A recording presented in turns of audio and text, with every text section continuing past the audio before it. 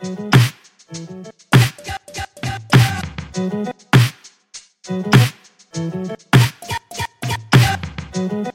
everyone. Welcome to American Girls, the podcast. This is the podcast where we're reliving the American Girls series, book by book. I'm Mary, and we are so excited to bring you an interview on this episode with a very special guest. On this episode, we get a chance to talk with Colette Denali Montoya Sloan. She is a member of the Pueblo of Isleta and a descendant of the Pueblo of San Felipe, and an all-star librarian archivist working in New York City at, among other places, the Lesbian Her Story Archives, where she works on spoken word and audio projects. She is also a proud member of the Indigenous Kinship Collective, and as you'll hear on this episode, she brings a really wonderful perspective to our readings of the Kaya books. She has a lot of great queer reads of the Kaya series and a lot of great insight to bring to, this real ride we've all been on together.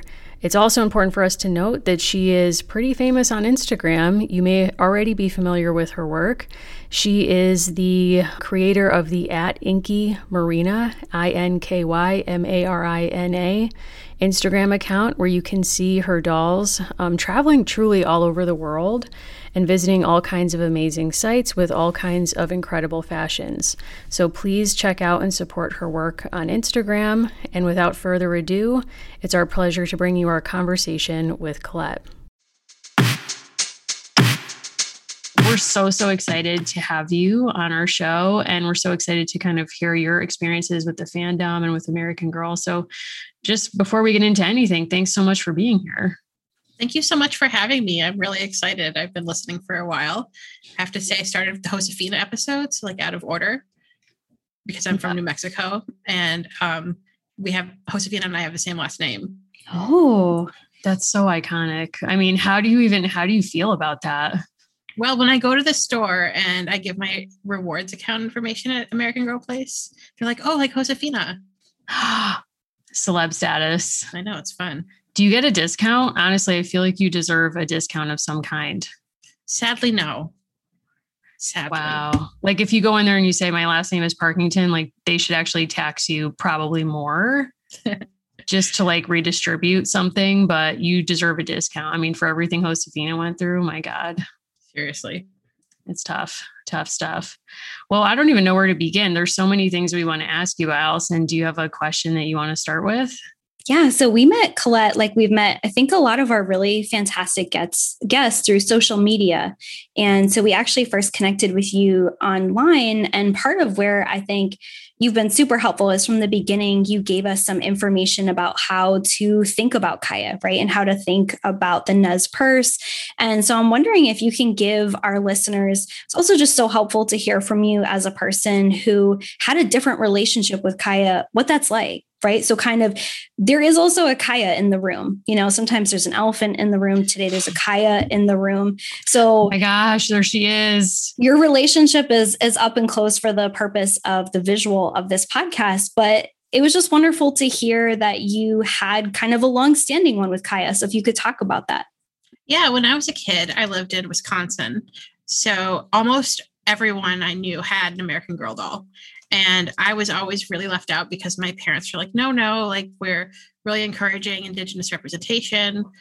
And they also thought I would outgrow the dolls really quickly. And now my mom really rues saying that. She's like, my sister's like, you should have just bought her the doll. So now I'm almost 40 and I still have all my dolls. Respect. Thank you. But let's see. Kaya. I first wrote a letter to American Girl when I was about 8 asking for an ancestral Pueblo doll. I went to Mesa Verde and Chaco Canyon a lot as a kid, which are ancestral Pueblo sites. And I just thought it would be so cool to have a Pueblo doll.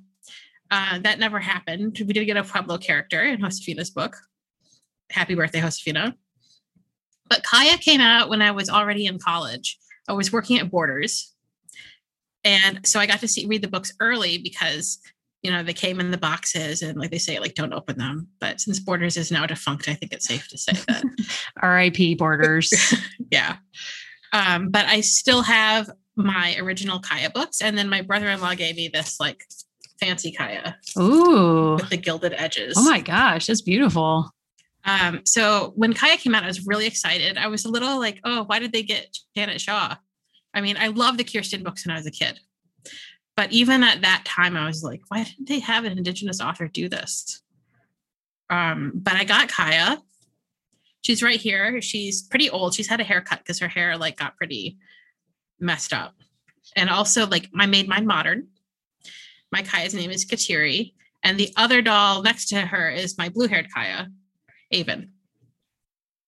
So I've been a collector most of my life, but almost all my dolls are Indigenous at this point. I've sold off all the ones that aren't. Very cool. I'm wondering if you could take us back and maybe speak a little bit about your experiences as that 8-year-old girl writing a letter to American Girl. So maybe what is your sort of experience as an Indigenous person growing up, perhaps with not a lot of representation in what you're reading or the toys you can buy or the dolls you can buy, certainly. And so like, what was your interaction with American Girl previous to that? And kind of like, what was that landscape for you? Well, I first encountered American Girl at a Pizza Hut in 1988. They had this like box of giveaway books for Book It. So if anyone else remembers Book It. Of course, iconic. That was for listeners who are Gen Z, I guess, and don't have the benefit of that program. Wasn't this the program that you could do through school and you would get like a small Pizza Hut pizza if you read enough books or something? A personal pan pizza. Yes. Excuse me. Sorry. I'm showing I didn't have access to that program. I'm still upset about it.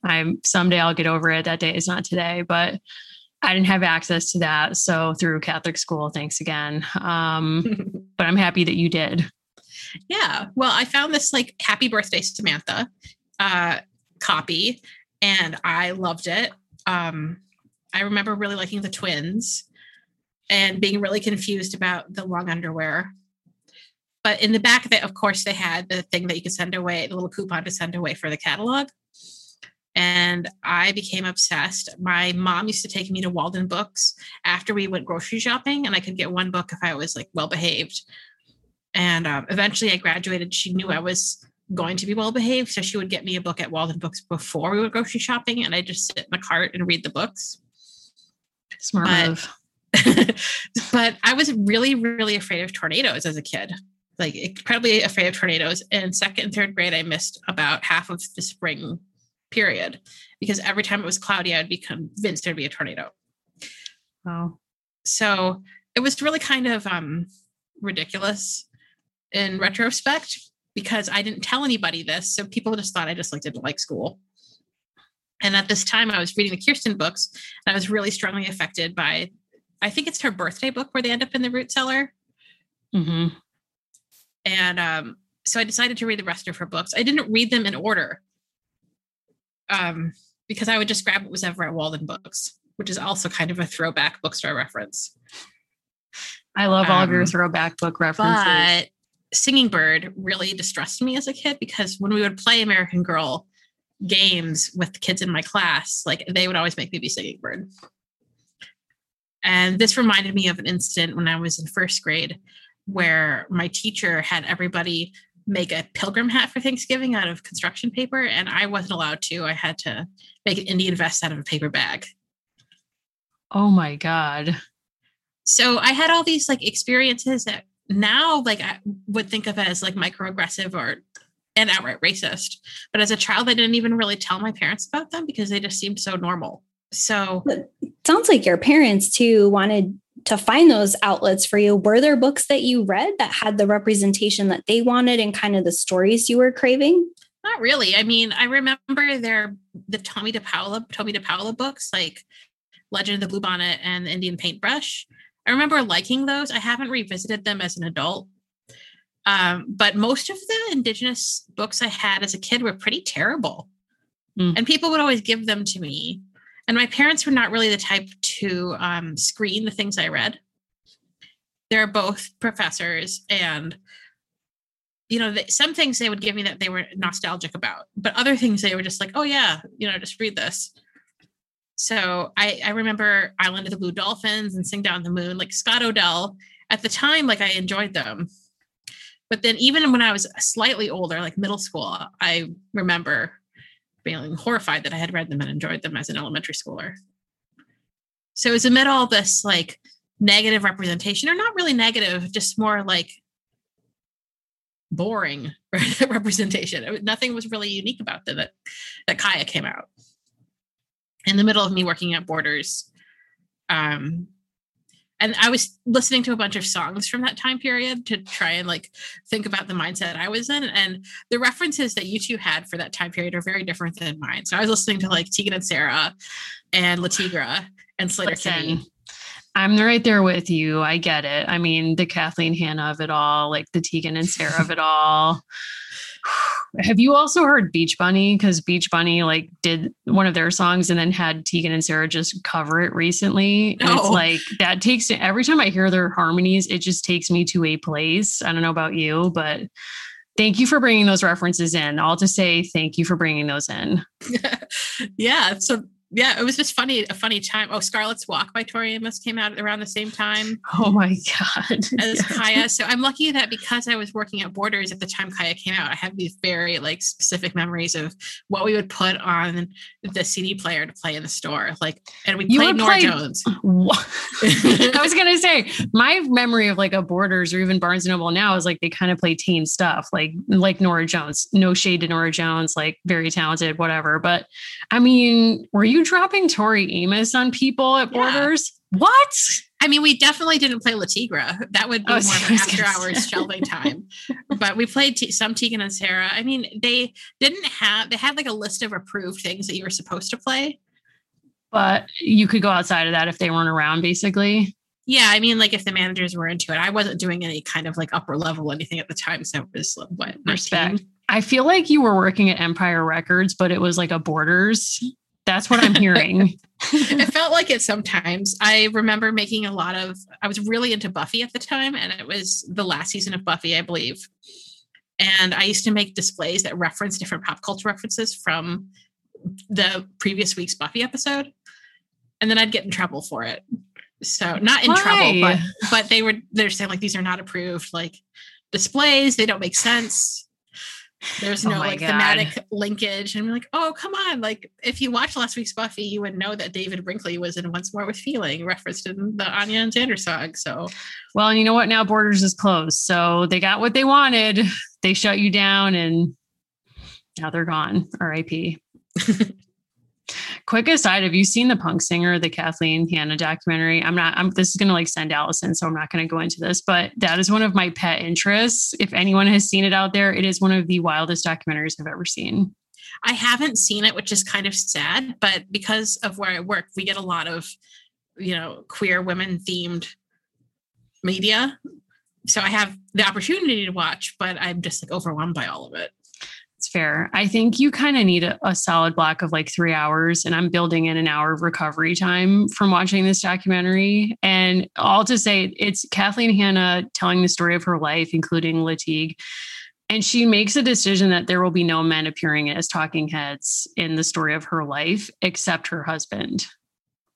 Like she makes these weird rules, but at the same, and the third act's all about Lyme disease. Anyway, I don't have time to get into it. It's amazing. It's like performance art itself. I highly recommend it if that music is meaningful to you. It'll make you think things and it'll make you feel things. And you should email me after you watch it. I will. Yeah. One of the theme songs of this period of my life I'm now remembering is VGI by the Julie Ruin, which is Kathleen Hanna's side project.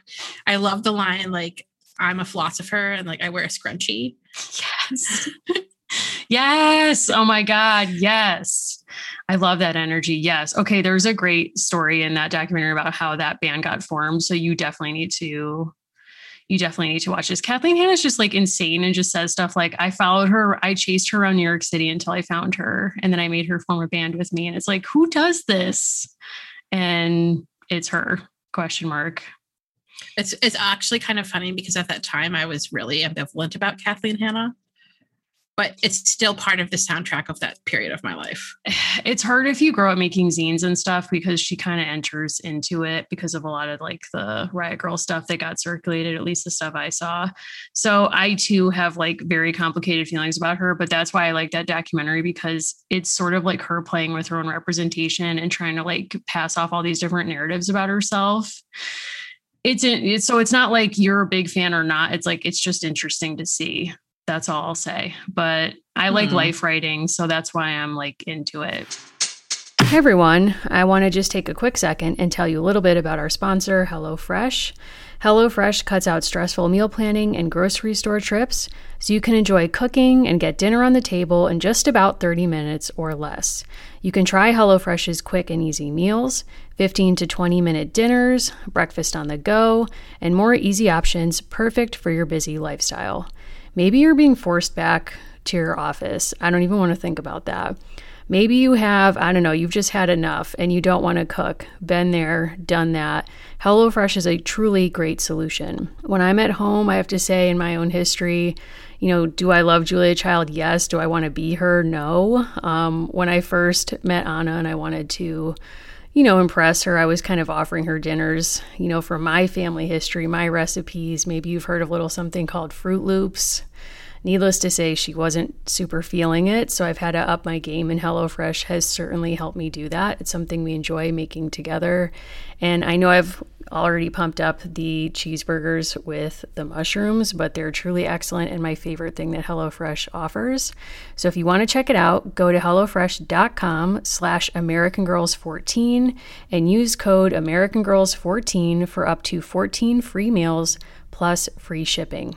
That's hellofresh.com/AmericanGirls14 and use code AmericanGirls14 for up to 14 free meals plus shipping.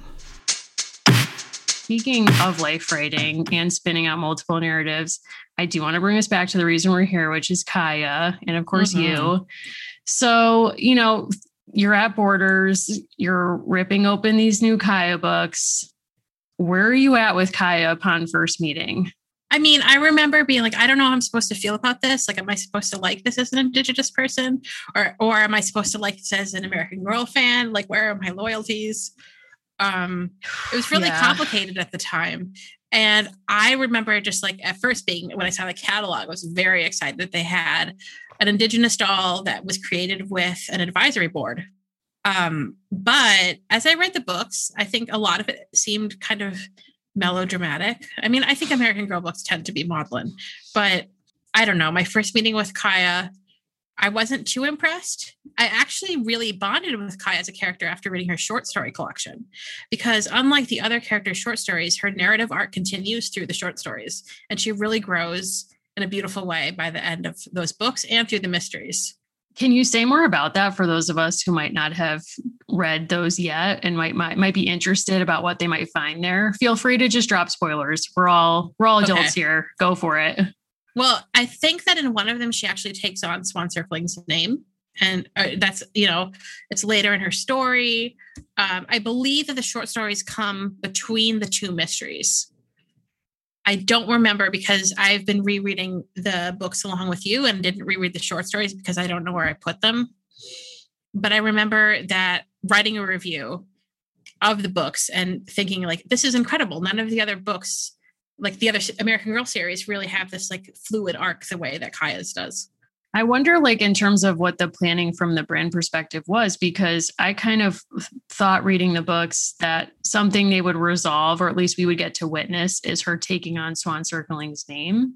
And we never get that. It's sort of gestured at.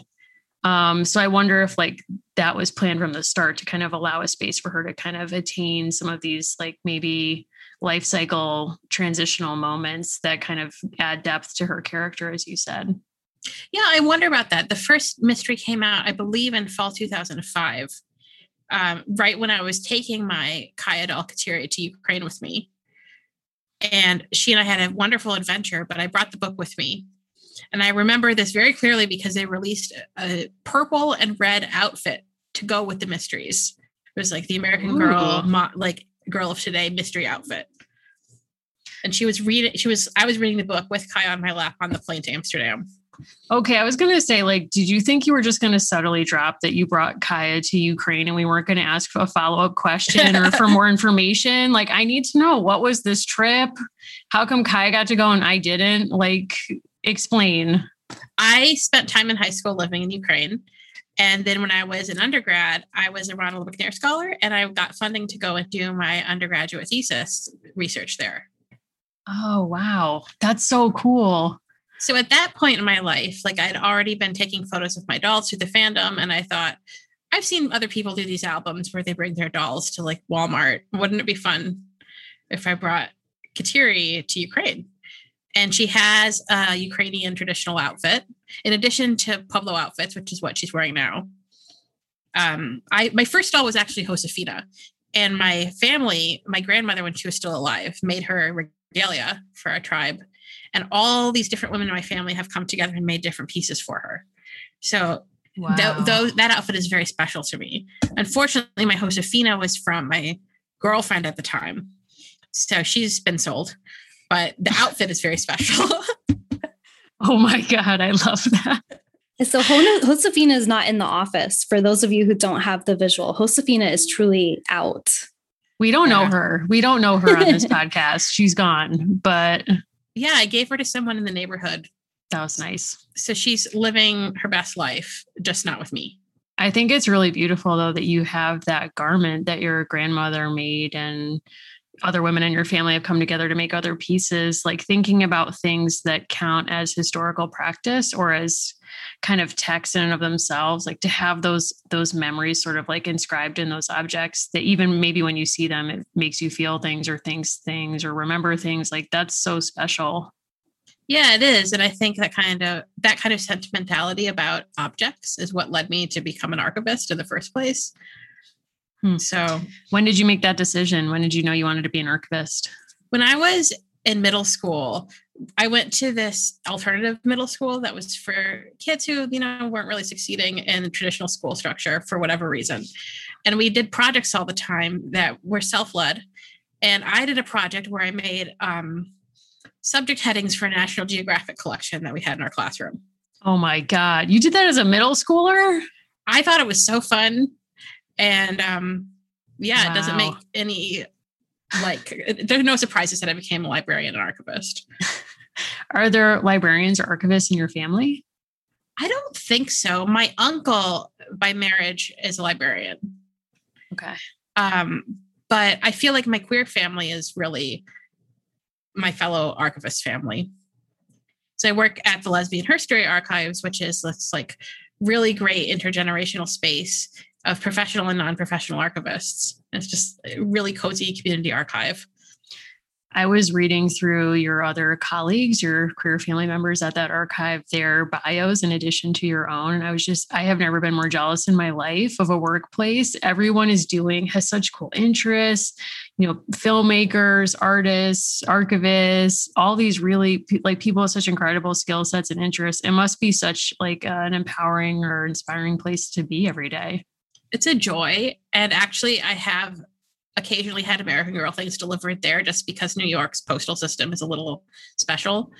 And I have opened dolls, brand new dolls in the archives before, and all of my colleagues and the interns are joyous with me. And so many of the interns also have experience with growing up with American Girl too. So that's always really fun because we have this magnet of one of my dolls. I'm with an audio coordinator, and there is a photo of my doll Inky with Julie's cassette player and Audacity on her little laptop, digitizing lesbian oral histories. Wow. And that photo is on our fridge, and people are always like, what do we have this like doll photo of the archives for? So then people learn about my obsession with American Girl. That's so cool. It's so funny, but I'm really fortunate to work there and to be able to combine all these like different facets of my identity. That's amazing. I hope some of our listeners come and check out the archives and maybe kind of explore some of it, because we have a lot of listeners who also have a ton of really cool interests and research projects. And I wish more people knew about your archive because you have such really cool collections there. It's so fun. You two should come. Have either of you ever been? No, and this is embarrassing. Last night I was like saying to my wife, I can't believe we've never been here, and like, don't tell anybody, except I will probably tell everybody on this show. And she's a librarian, and yeah, so it's definitely on our list. All to say, it's definitely on my list. I imagine it's like an emotional place for people to go for the first time, like as a queer person, but like in a really empowering way to like see your history reflected, and, like not to get too into contemporary events, but there's bills being proposed now in a lot of states to ban the teaching of LGBT history in classrooms or give parents the right to opt their kids out of it. So just to have like a space where people can go and that's not open for debate, and it is like the mainstream in that space, like that's so special. It's a joy. We have a group called Little Rainbows. It's a children's reading group, like for toddlers, babies and toddlers. Oh my God. At the archives. And I just think that's the coolest thing, because that never would have existed when I was a kid. Wow. Oh God. Okay. I'm trying to hold it together here. I watched an episode. Do you guys know the show Making It? So I love like crafting. Don't get involved in this. But basically it's a show where like people make crafts, and Amy Poehler and Nick, what's his name, like host it, and like everybody wins. So it's not a show for people who actually like competition. And there was a girl on the show who was raised with two moms, and basically was like, I was bullied through school for this. And then she made a family portrait of all of them as collage. And at the end of it, I was like, but yeah, I mean, that sounds like such a special place. So it's really cool. And thank you for sharing kind of your experience of it, because that's also special. But I'm wondering, when you talk with your colleagues there about American Girl, I imagine you all come from different backgrounds. Does it kind of provide a common language for different experiences you all had growing up, or different stories different kind of hot takes you had on American Girl? Yes, because we've definitely done those like BuzzFeed quizzes that are like, which American Girl are you? And then we always debate like which one was the gayest. And we decide that all of them are gay, just in their own way. Respect. Yeah. I mean, do you think Kaya is part of that conversation? I definitely think Kaya could be Two-Spirit. Yeah. So can you talk about that? Because I saw that I know you identify as indigio queer, and I'm wondering if people who have listened or have not heard that term, but to me, like the Two-Spirit way of knowing is so special. And I feel like if people had access to that knowledge in like other communities, I think it would really open up or diversify how we think about queerness. I think that if Kaya's books had come out at a time, maybe even now, if they're coming out now, they might have had Two-Spirit characters in them. There's no way that Kaya's family group wouldn't have included someone Two-Spirit or multiple people who are Two-Spirited. So Two-Spirited is a kind of umbrella term for people in the LGBT community in an Indigenous context. There's more nuance, a lot more nuance to it, but I don't think it's really like appropriate to share outside of Indigenous community. So I've always used the term indigiqueer just because it's kind of jaunty, and my community doesn't necessarily use the term Two-Spirit. So while I do identify as a Two-Spirit, I don't always use that term, and I typically use indigiqueer instead. It just sounds more fun. Not more fun, but it sounds fun. It does sound fun. Well, thank you for offering that kind of explanation. That's really helpful, I think, especially to people who have not maybe encountered it in life to date. But yeah, I love thinking about Kaya as part of that conversation, and that, like you offering that her family would have included someone who identified as Two-Spirit, or we would think of in that way, perhaps. I mean, where is Janet Shaw in this conversation? Like, is that something that's lost in having Janet Shaw write these books? I don't know. I mean, because I definitely can see like a much later down the line romance between Singing Bird and Kirsten. I think that would be cute. I've only thought of that like now because as a child, like when I was coming out, I was always like, oh, I'm going to have to like, never going to be able to find someone else Indigenous. And I also like really thought that I couldn't be Native and queer. I thought those things were mutually exclusive just because I had never met someone who had an intersecting identity in that way. Was there any pop culture for you that offered that as a model? Or would you think so? How and when did you maybe encounter it in the world? Was it meeting someone else who identified that way? Yeah. The first time I met someone who was Native and also queer was in college. And then now I belong to this collective, the Indigenous Kinship Collective, and most of us are queer. And it's the most joyous period of my life because I feel so seen and I see myself reflected in all the other femmes in the group. That's awesome. Do you want to describe a little bit what the collective is for folks that know? The Indigenous Kinship Collective is a group in New York City, and it is Indigenous femmes and women. And we do a lot of activism and mutual aid and other education. So we have all kinds of like different things that we do. And everyone in the collective is so incredible. And I'm always feeling like, what am I doing here? Feel a little bit like of imposter syndrome sometimes, but everyone's so supportive. And it's amazing because I finally feel really truly supported by a community of people who share my identities. And I think that world is something that we experience pre-contact. And I really see that in Kaya's world. And I love that. I mean, like, obviously, the world of Kaya through the eyes of Janet Shaw, there are many flaws.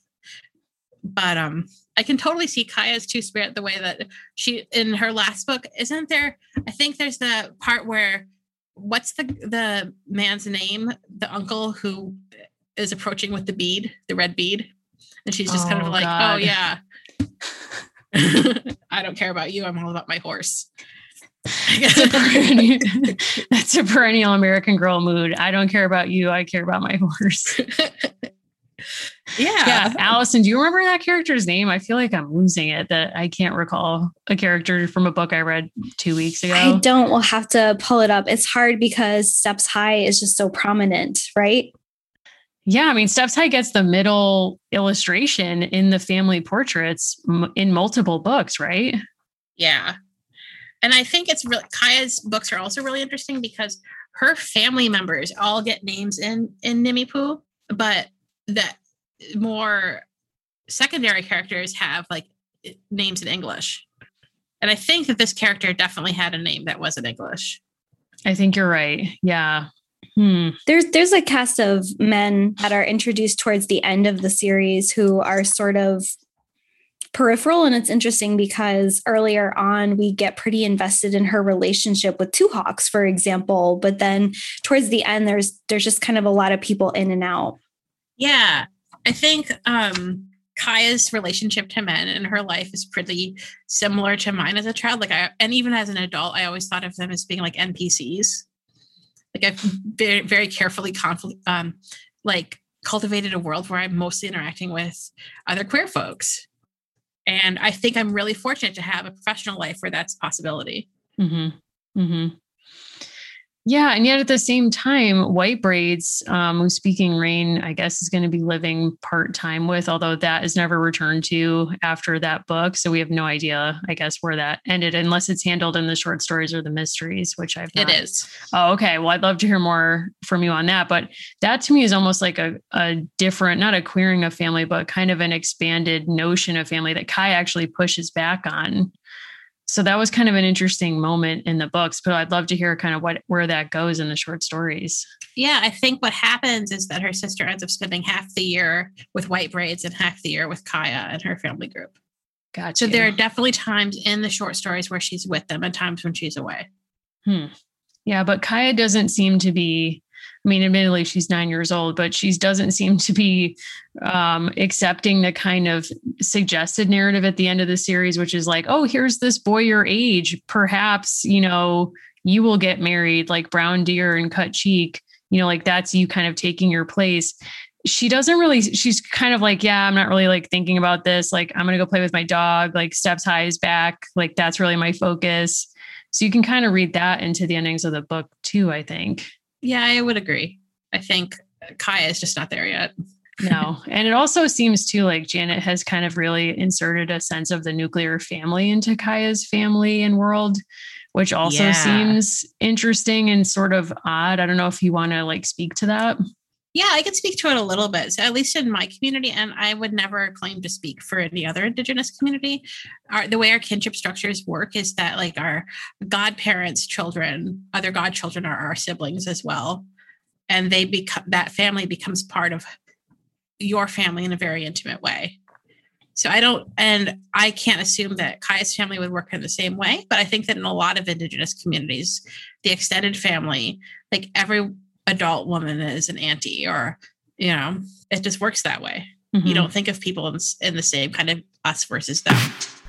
All right, everyone. It's really a thrill to get to talk to you for a hot sec about Magic Spoon. Now, recently, one of my really good friends, Tanya, hey Tanya, dropped into a group text, basically a demand, a call to action for all of us to take a BuzzFeed quiz about what aura we are. I got pink, don't know what that means. However, one of the questions asked, what is your ideal breakfast food? My answer has always been and will always be cereal. And as I've gotten a little older, I at least try to pretend to eat healthy cereal, and Magic Spoon is truly a great option. With 0 grams of sugar, 13 to 14 grams of protein, and only 4 net grams of carbs in each serving. It's only 140 calories a serving. That's never really stopped me though. It's keto-friendly, gluten-free, grain-free, soy-free, low-carb, and GMO-free. You can build your own box and get a variety pack with available flavors: cocoa, fruity, frosted, peanut butter, blueberry, and cinnamon. Now listen, I've said this before, but really the key with Magic Spoon is to mix the flavors. That's where you take things to the next level. So I'm reading this list and I'm thinking to myself, okay, I could see an opportunity to put some frosted with some blueberry, really make something special happen here. So I will be seeking out a box of blueberry, and if the people at Magic Spoon are listening, please send one to me. Okay, if you want to check this out, go to magicspoon.com/AmericanGirlsPod to grab your delicious cereal and try it today. And be sure to use our promo code AmericanGirlsPod at checkout to save $5 off your order. And Magic Spoon is so confident in their product, it's backed with an 100% happiness guarantee. So if you don't like it for any reason, they'll refund your money, no questions asked. I truly wish every product was like this. It's not. Remember, get your next delicious bowl of cereal at magicspoon.com/AmericanGirlsPod and use the code AmericanGirlsPod to save $5 off. Now, I'm wondering if you could talk about, because part of your expertise at the archive is related to oral history and storytelling. And I'm wondering if you could talk about the representation of kind of the grandparent connection in the story, and particularly the way that Kaya is meant to learn lessons from her grandmother. We've also read some criticism online and kind of how that is portrayed. So I'm wondering, as someone who has like all these different pockets of expertise, what it was like for you to actually read those portions of the book. I think definitely the like wise Indigenous grandma is a trope, and not always a positive one. I mean, I've never seen Pocahontas all the way through, but I know that her grandmother figure is actually a tree. But also imparts a lot of wisdom. God. Oh my God. What? Yeah. So Pocahontas came out towards the end of my childhood. I think I was already in high school. But I wasn't really encouraged to see it. So I tried to watch it a few years ago after a friend played one of the songs in karaoke on a cruise as like a joke. So I thought, I should really see what this is all about. And I could not watch the entire thing. But anyway, refocusing to wise grandmother figures, my grandmother really was like that. She was a potter. She'd made micaceous pottery in our traditional way. And I used to sit near her and she would tell me stories about our family while she worked. And I think that transmission of knowledge, intergenerational transmission of knowledge, is such a beautiful part of many Indigenous cultures. How that's portrayed in pop culture maybe misses the mark quite a bit of the time, but it was a really special part of my childhood. I think part of what's challenging about the grandmother figure kind of to that end. So, in Pocahontas, there's the tree, right? And we know what happens to trees during colonialism. English settlers cut them down, right? And that's dark, Allison. No, but I mean, I think part of what's important about what you're saying and kind of thinking about this grandmother is she is the one who seems to have the best perception of what's to come, right? Like she has the most astute understanding really of anyone, at least who's talking to Kaya openly about it. And I think when you're looking at it from that kind of colonial perspective, it is something very true in the American Girl series that older people are sort of wise and powerless at the same time, right? Like they have this perception of what might come, and older people carry a lot of that work in the different series, but then they're not necessarily the ones to show the way for how a young person might affect change, right? Like there aren't moments where, at least in that relationship, like we see that with Swan Circling, but we don't see that relationship as kind of like leading to revolutionary action, right? Like the grandmother, and that's true in other stories as well, but it's kind of like she knows, but what can she really change? Right. I think, is it Kaya's grandmother who has the smallpox scars? Yeah. So she's already had these experiences. So her body is kind of a testament, right, to what's happening and what will happen. But it's interesting that they kind of use these older characters to be storytellers and to also kind of have a sense of foreboding. But when you're a young person, or even when you're our age now reading this book, it does kind of make you wonder, like, well, how do you make a difference? And thankfully, at least there is Swan Circling, right? There are people who are active, and we see Kaya aspiring to be more like that.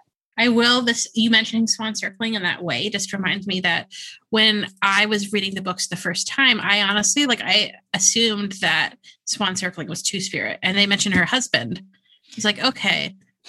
Yes, 100%. I was in shock at that reference. When they reference her husband existing, I was like, wait, excuse me? Yeah, it just doesn't work with my image of Swan Circling. So I think that she was probably Two-Spirit, and maybe her husband was too.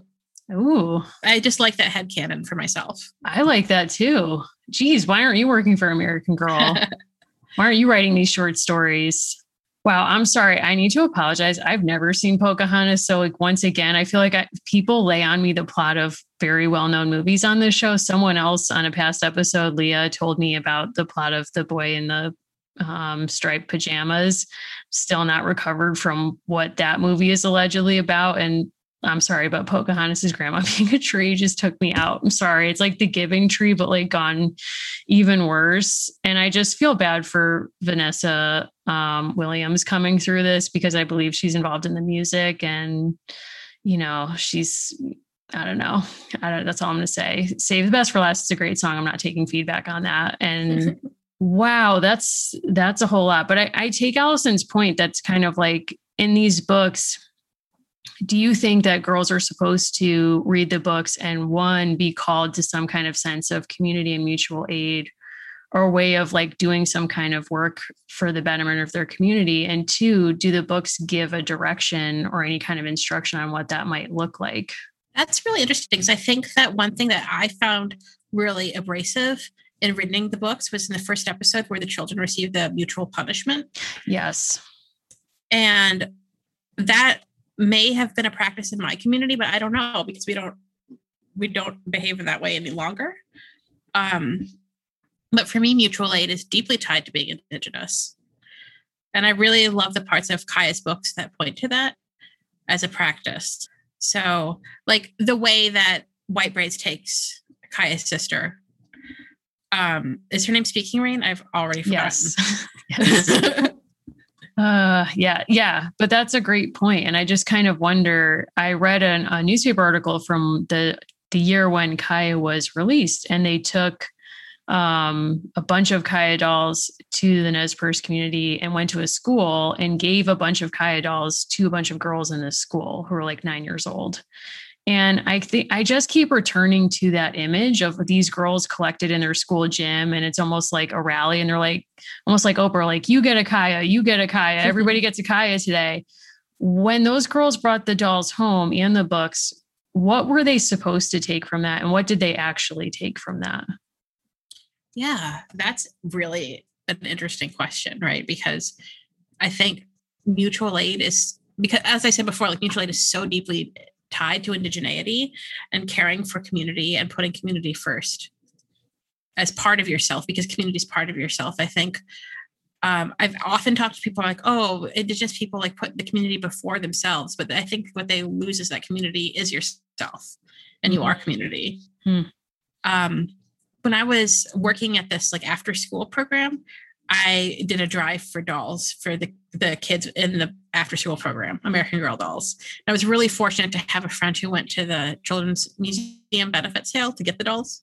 So we were able to afford it. And that was actually done in concert with one of the doll collecting communities, which was really one of like the highlights of my time in the collecting world. And I really felt that that type of mutual aid is important because play is such a critical part of childhood. And I think a lot of times when we think about how we're doing aid in communities, we're not thinking about needs beyond food or shelter, but needs like play are just as crucial to a child in their development. Yeah, so you're pretty humble about this, but I would say you have a pretty important place in the American Girl collecting community, right? So like thinking about the way that community is, and frankly, some of the toxicity in some of the groups, right, online. Like, what's that like for you to kind of be part of that community and to be someone that I think other people look to, right? Like you create really quality content and you make really beautiful custom material. But what's it like for you to be part of that community that frankly is not always a very positive or supportive place? Like it is not always the best community on the internet. It's really hard sometimes. I think I had this period where it's happened actually several times throughout my history of the community. And I've been in the collecting community a little less than 20 years at this point, where people have made Mariana dolls. And Mariana is the Pueblo character in Josefina's story. And Kachina are sacred beings represented by a doll type figure in Pueblo and Hopi culture. And because of that connection, in part, I believe that the doll of a Pueblo character is just really inappropriate. And because of that, I've even had pushback from people in my own community about why I've given my Kaya, my doll Kateri, Pueblo clothing. So when people just make indigenous regalia for their dolls without understanding the meaning behind it, that's the thing that really sets me off. And it really upsets me. And I've tried over the years to like refine my responses where I'm not reacting out of the like anger that I feel, even though I definitely do feel angry when that happens. I feel like people see the world of the doll of Josefina, and for example, or Kaya, and they really want to play in that world. They want to make that world come alive, but they don't understand. And AG hasn't necessarily done a great job of showing how Indigenous people fit into those worlds and how playing Indian is a trope that is very negative and very damaging, especially, now we're coming this summer upon all these discoveries of children's remains at residential boarding schools. And playing Indian was something that we weren't allowed to do. It was, I think, 1978 that we were allowed to start practicing our religions openly. So when I think about my own mom grew up at a time when her traditional religion was illegal to be part of, and because our worlds are so integrated with our spirituality, I think about each piece of our clothing is special. And those pieces of clothing were often criminalized.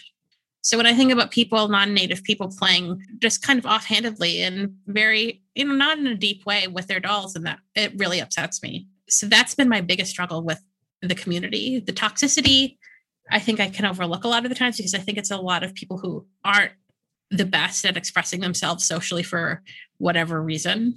Online environments allow people to be cruel and toxic in a way that they may not be in person. But for me, like defending my culture is the one thing that no, you can't come for my people and our tradition. I think that's honestly what's so hard about American Girl is kind of the empowerment to place yourself in a bigger story, but then also thinking about what you're saying, sometimes the brand inviting people into worlds that it's not their invitation to make. Right. Right. And I totally appreciate what you're saying because we've had similar conversations about people owning an Addie doll. Right. And the challenges of a brand that has been centered on whiteness for a long time, encouraging young people to take ownership of a doll who is enslaved for part of her story. And I think part of the hope when we kind of went back through Kaya and we're starting to think about Kaya was wanting to know that a lot of the content or the material came from a board of people who were from a community, right? Kind of extending that invitation. But I do think some of that is undermined by having an author who is better known for a pioneer story. Yeah, it's a really strange choice. I would personally love to speak to Janet Shaw about it because I feel like Kirsten's stories were really influential to me in my childhood. Mm-hmm.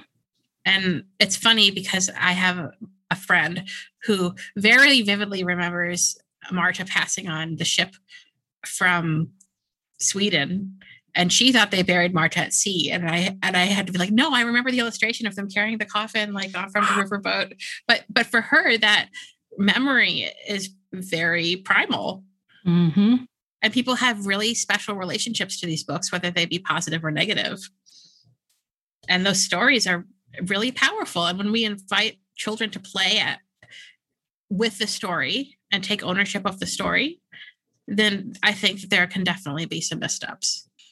Yeah, I think it's also complicated by the fact that you can buy a Kaya doll, and then like the life of play that you invite your Kaya doll into is not necessarily something that's mediated by parents or caregivers or someone who might kind of step in and say like, well, you know, the brand encourages you to map yourself on the dolls. Like we mentioned the BuzzFeed quiz of like, which doll are you and whatever, but there is a clear distinction of like, you are not a member of this community. And in what ways has the brand kind of spoken to that or invited young kids to think about difference in a meaningful way? It seems like that piece is somewhat lacking, and even perhaps in some adult collecting communities as well. Yeah, I think I've had some experiences that have been really challenging for me.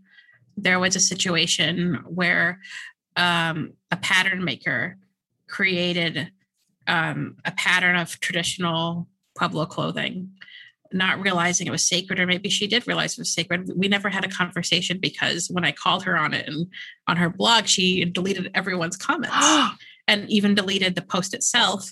She said like she was defending herself because she believed she was making this pattern and that she would donate the proceeds from the pattern to some Indigenous cause. But she ended up pulling the pattern. And I remember telling her, like, you can still make a donation by selling some non-Indigenous pattern that you do have true ownership over.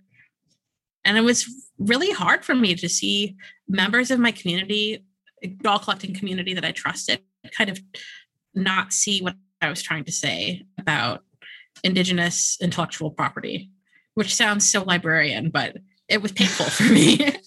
I can only imagine. And I'm wondering kind of how do you take care of yourself in those moments when you're online and you're part of a community conversation, a community that has meant a great deal to you, and people who have been your friends and allies don't understand or see what you're saying in that moment when it's a deeply personal issue? Yeah, I think because for some people, clothing doesn't have that kind of meaning. It's not a religious item or a sacred item. So I just try to give myself compassion, but I'm also, not afraid to say that I am very angry inside when that kind of thing happens. That's important. A lot of people are afraid to admit when they feel anger. And I think that's to the detriment of people's ability to have meaningful communication. I think productive anger is a great thing. Mm-hmm. Oh, yeah. I'm not going to produce any right now. So rest easy, both. Oh, good. Allison and Colette. But yeah, I totally agree with you. And I think particularly women are very conditioned to push that down or to think that it makes you less than if you feel feelings or emotions that are not just sort of like accommodating, or at least a performance of accommodation. Yeah. And I think that's why I'm really lucky. Really, it's a blessing to have the Kinship Collective in my life, because there are a lot of times when we're infuriated and we support ourselves through that fury. And sometimes we just have to kind of stew in the fury, and other times it's appropriate to take it and foment something powerful. And they've helped me kind of discern when the right moments are. And they're also really great because they've made things for my dolls, which I love. What are some favorite items that you've received? Well, my friend Karina, who is actually on Project Runway, she was the winner of the American Girl Challenge. Yeah, she's a member of our collective, Karina Emmerich. And she made my Kateri a ribbon skirt Oh my gosh, that's amazing. So I really treasure that item, especially now that Karina has just dressed Deb Holland for the cover of In Style. So I feel like Kateri and Deb Holland both have pieces by Karina, and I feel very blessed to know her. Oh my God. I feel like I'm in an episode of Antiques Roadshow. Like, guard that with your life. Oh my God. That's amazing. And then my friend Regan, who's this incredible Indigenous educator, they also have this Kaya doll, who's Lil Regan. I can't remember Regan's small version's name, but they have the same eyeliner. And my mom's actually making their doll a ribbon skirt in their signature red and black. Wow. That's so awesome. Yeah, I love it. And I'm just so touched that my community, actually the first 6 months that I was part of the collective, I didn't tell them about my connection to the doll world. So I was embarrassed about it. Even though I'm not shy about it in other arenas of my life, it was such a meaningful place for me that I was almost afraid to say like, hey, like I take dolls around for photo shoots all over the world and I have a blog. But everyone was so welcoming and they all love my dolls and they ask about them and it's great. That's something you bring up a really great point. Is something I wanted to ask you about, which is you spoke earlier before very eloquently about the value of play for children as like a basic right. And I'm kind of wondering what play does for you as an adult, or if you want to speculate why it's meaningful and important for adults to still play. I think it's a way to reparent yourself because I think everybody has regrets about the way they were parented, or most people do. And I see a lot of fellow collectors really getting a lot of joy out of it. And it's so fun. Like I was at Olympic National Park with Inky, who's my main doll, about a month ago. And I was hiking on the trail to Marymuir Falls with my friends, and all kinds of people were stopping us and just smiling at the dolls, and kind of women nodding knowingly, kids, parents pointing out like, hey, there's an American Girl doll. And the girls would just kind of go like, oh. But I love it. I love the connection that I get from other people, whether it's, admonishment or joy when I'm out in public with my dolls. I was on Cape Cod near Truro, and a little kid came up to me and said, is your doll real? Oh. And it was the best question. I was like, yeah, my doll is real. And I don't know what that child meant by real in that moment, but Inky was definitely real. Oh, wow. That's so powerful. Though the idea of like reparenting yourself. Wow. Whew, you just like made my head explode. But that's so true. And I think also just like as a source of joy, like that's so special and it's so needed, for everybody, no matter your circumstance. It's so fun too. Like when I brought my dolls to Ukraine many times because I go back and visit whenever I can. And my family there also love my dolls. And my friends kind of think it's a little kooky to like take dolls out and photograph them in public all around the city, like in front of the Lenin statue and by the old Soviet amusement park. But I think it's fun. So I don't really mind it anymore. And I think one question I get often from people in the collecting community is like, how come you're not scared? And at first I was scared, but now I'm happy to do it. I think what's so funny is when the brand started, you look at the old catalogs and it's literally dolls at a 90-degree angle, like sitting in an L shape. Yes. And now it's so interesting to see the fact that the brand has finally just kind of owned that the best content creators are their own fans. Right. Mm-hmm. So like spotlighting the work of people like Sydney Paulson, who's on Instagram as 5 hens and a cockatiel, like actually just using her work for the 35th relaunch, I think was so brilliant because she talks a lot about how these dolls are part of her art and part of who she is as an adult. And then just actually coming full circle and having the brand feature that as opposed to hiring a different commercial photographer, I think is really cool. I think Sydney is fantastic. One of my favorite, I guess not really possessions, digital. Sydney and I met up in New York a few years ago, and she took photos of Inky, and I was just like, "Oh my gosh, Inky's a model!" Like she's got these photos in Central Park with Sydney's doll Sperry, and they're fantastic. And I think it's amazing that Sydney has really done that. I think I'm a particular fan of Sydney's photos of Z in Seattle. I love them. They just make the dolls so alive.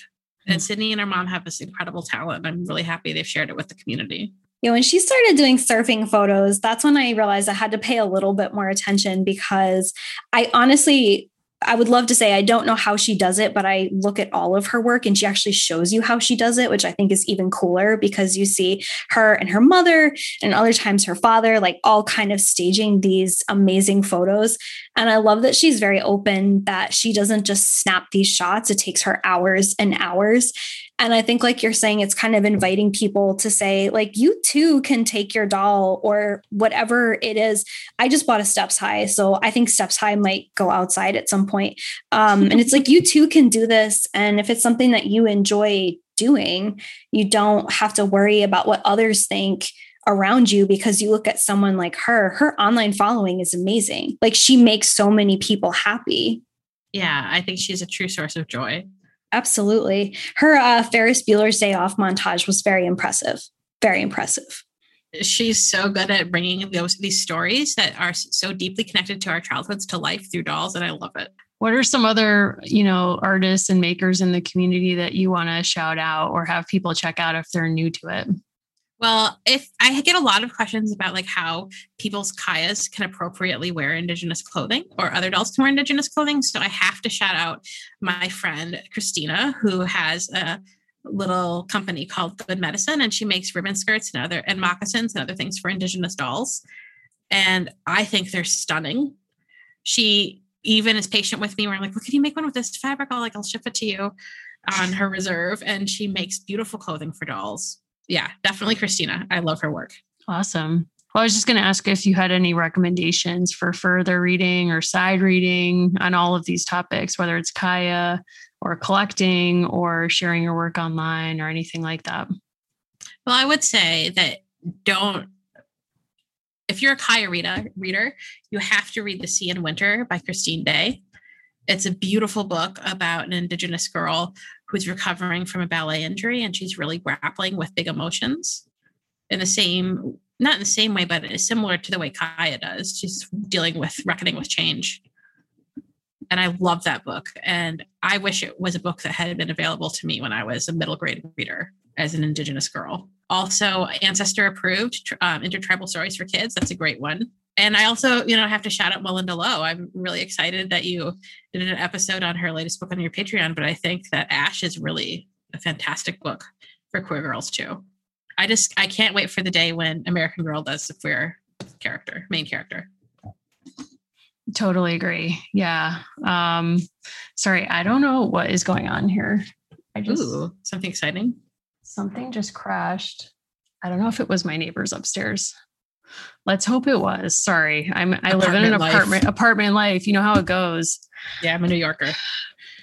My neighbor likes to vacuum at 10 p.m. at night on a weeknight, just casually, because that's what everyone wants at 10 p.m. at night when you're winding down. I just felt something crash, and I'm hoping it's upstairs.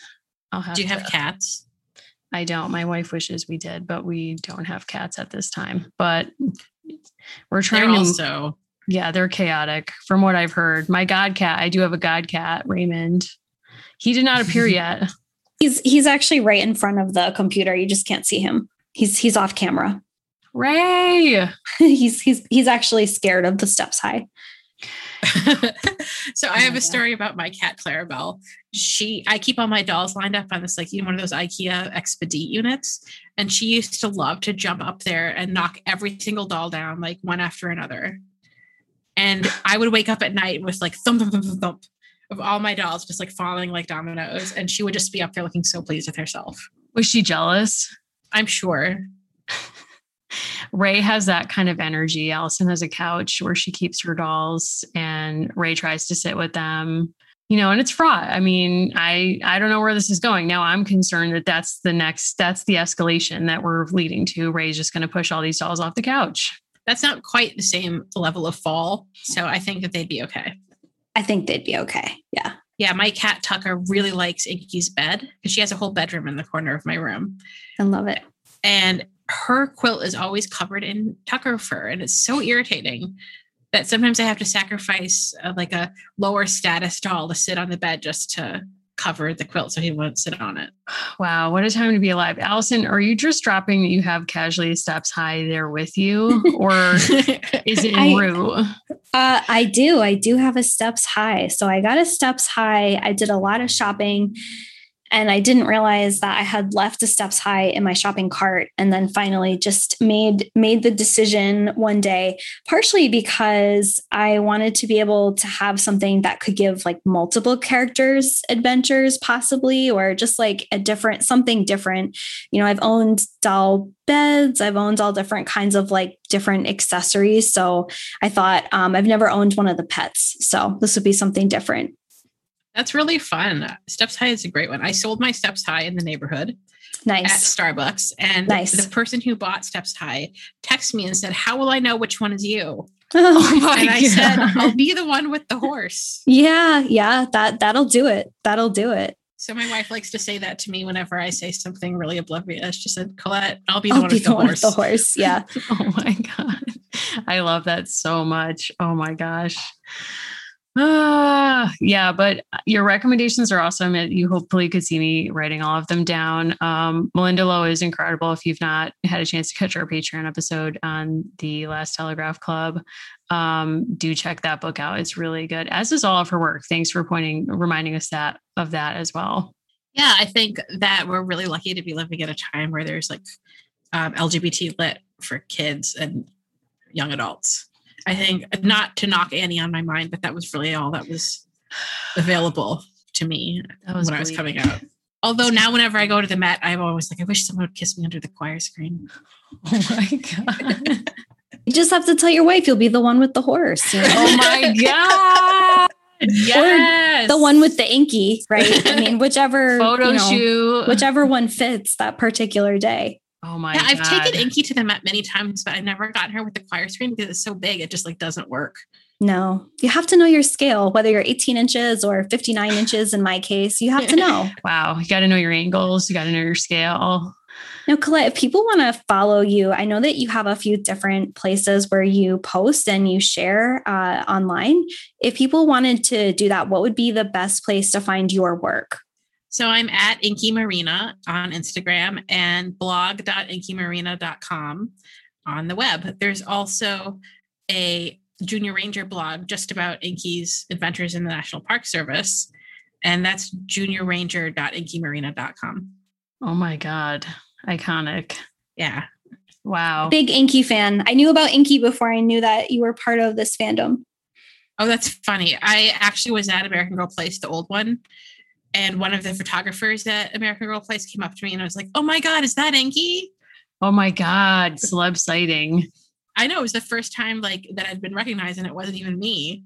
Did Inky play it cool, or, I mean, how'd they handle it? I think Inky was pretty chill. I think she's pretty used to notoriety at this point. I used to have this like ridiculous series on her blog when it was still on LiveJournal, where I put tinfoil around her wrist, around her hand, and called it Inky's Iron Fist, and she would smash things related to capitalism.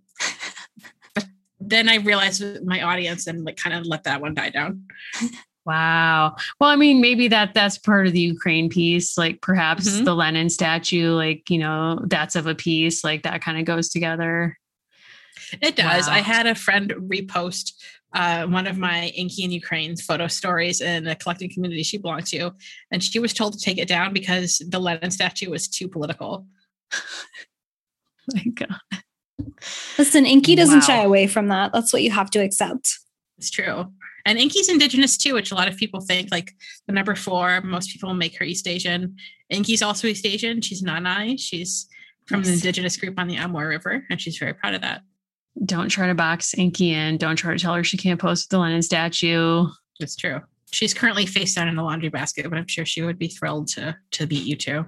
I mean, face down in a laundry basket, that feels like some real 2021 cosplay. So it feels like once again, she is, you know, captured the moment and is speaking to our times. It's true. Well, thank you so much for sharing your time and your talents with us. Before we go, one last thing, we do make recommendations of pop culture, things we enjoy. Do you have anything you think our listeners might enjoy? I think, well, I have to say I'm really enjoying Fiona Apple's Renaissance. It's impossible not to. Yeah, she was my go-to in high school. And now that she's come back, I'm just like very thrilled with that. Even though it's already been a year, I would recommend revisiting her entire, discography. Yes. And, I've gone on a journey with her because I had to forgive her for that criminal video not being an accurate depiction of what high school would be like. But you didn't ride around naked with your friends? No, tragically not. That did not happen to me. Also, Dare, similar way, like nothing happened in high school that Dare prepared me for. Like no one offered Allison and I like literally anything, like nothing. Anyway, but Fiona Apple's album is awesome. So yeah, her entire discography is amazing. She is truly something. That's a great rec. Well, thank you so much for being here. This has been such an awesome conversation. We really appreciate you taking out the time to be with us. Yeah, thank you both. It was nice to talk to you. Thank you. All right, everyone. Thank you so much to our guest, Colette, once again for sharing all of her time and talents with us. Please check out her work at Inky Marina on Instagram. You can find me at Mary Mahoney123 on Twitter and at Mimi Mahoney on Instagram. I love hearing from everybody. I so love the conversations that I get to have with this really great community. You can follow Allison at Allison Horrocks on both Instagram and Twitter. You can follow the show at American Girls Pod on Instagram and at A Girls Pod on Twitter. You can find us at www.americangirlspod.com, where you can check out past episodes, visit our merch store, where we're also featuring art by some of you, some of our wonderfully talented listeners.